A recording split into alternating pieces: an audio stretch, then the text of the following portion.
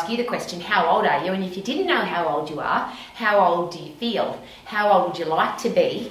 And as you get older chronologically, is it possible that you can stay young physiologically? Now, I'm puffing and I'm sweating and I've just lifted heavy and boxed the bag and sprinted on the treadmill, and I love being healthy, fit and strong as an old lady.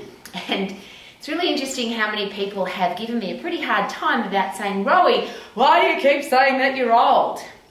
Well, and I just go back to my personal experience, when I was 15, 20, even 30, 40 even, I thought that 50, 60 was extremely old people. When you look at most 50, 60, 70-year-old people, they look old, they act old, they do old people stuff, they wear old-fashioned clothes, they're just old and getting older fast. The medical professionals will say the same thing. We live a peak, and this really is embarrassing, we peak at about 35 apparently, and then it's supposedly downhill from there for most people, for the average person. Now, the reason I hate the word average is it's somewhere between the worst and the best. So some people decline much quicker than 35, 40, and I'm sure you've seen them. There's people who are 25 who act old, who seem old already. They're already whinging and moaning and complaining about getting older. There's other people at the other end, the ones that excite me, and I always tell this story because it's my favourite story of every travel I've ever been on, and I've travelled around the world a lot. But we went to the Blue Zone in Sardinia, an island just off Italy, because we were searching for, it's one of the places in the world where the oldest people live. There's more people over 100 in 5 different places in the world, the blue zones, and one of them is Sardinia. So we go there searching for old people. I found chronologically old people, but there was no old physiological people. I met a gentleman who was 103, and I love telling this story. He was at the pub with his mates, and they were all somewhere between the age of 80 and 103. They were having a glass of wine, they'd had a pizza for dinner, they were smoking a cigar, they'd played soccer in the afternoon, and they were all full-time, still working on their farms. The 103-year-old was still a full-time farmer. He was muscly, he was upright, he had good posture, big smile on his face, he was amazing. And through an interpreter, he said this gorgeous thing that has really made my passion and enthusiasm and drive and commitment to stay young. And I hope this helps you as well. He said through the interpreter, please tell the blonde lady that she's very pretty, but I'm going home to make love to my wife. Now, 103, apart from the fact that most people are dead at 103, most of the people that I talk to over 40, 50, 60 are not having sex that often. And for a 103-year-old to still be making love to his wife, I just think he's talking about quality of life. Now, there's a lot of people who live old, they live to 80 or 90, but they live in a retirement village or a hospice, they're full of drugs, they're full of tubes in their nose, they might be in a wheelchair or in a walking frame, they don't have great quality of life. It seems that we have great quality of life till about 45 and then it's all downhill from there. The average person. Well, I don't want to be the average. How about you? So the worst is younger than that. The best is you can live to 100, 110, 100. And the longevity experts are saying now that we're getting close to being able to live to 140, 150. But what's the point of living to 150 if you've got poor quality of life?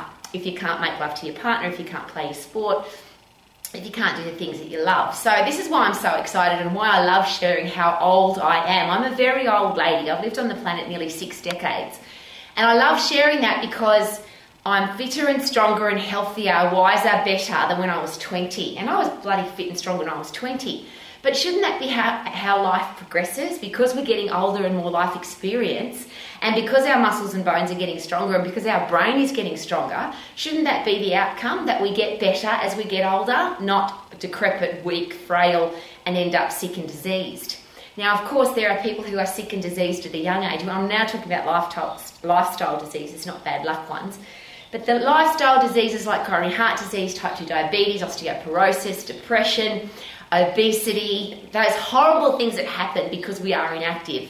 And I keep sharing this very interesting, it's like a cartoon that's going around on the internet at the moment. A person goes to the doctor, the doctor tests them because they're not feeling well, and yes, they've got high blood pressure, high cholesterol, high blood sugar levels, they're overweight. The doctor says you've got a stack of lifestyle diseases. And the patient says, should I change my lifestyle? And the doctor says, no, here, take a pill. And there's a stack of pills for all of those things. But I'm very proud to stand here in front of you as an old lady who's never been to the hospital. The last time I went to the doctor, I can't remember. And just as a fun side note, the last time I went to the doctor was when we first moved to New Zealand. So I'm going to say it was 15 years ago. And I ended up counselling that GP. It was a woman, and I ended up counselling her on how to be healthy, fit and strong, and she was a GP. I've been to some doctors' offices since then because I've gone to do professional chats for doctors, for medical professionals. And they all share with me that people are just getting old and fat and weak sooner. We've got children with adults' diseases, and I use the example of type 2 diabetes. That used to be called age-onset diabetes. Old, fat people got type 2 diabetes. Now we've got young children with type 2 diabetes. They are all choices.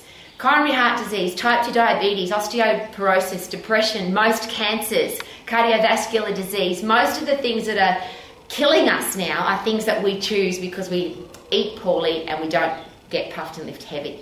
Well, I'm in my gym this afternoon. I've gotten really puffed. I'm sweating as I love being a young, old woman. I'm chronologically old and love being chronologically old, but I'm physically, mentally, emotionally, spiritually young, fit, healthy and strong. I'm getting older and wiser, not just older. How about you? Super duper doo, how are you? I hope you are amazing for the rest of your life. Woohoo!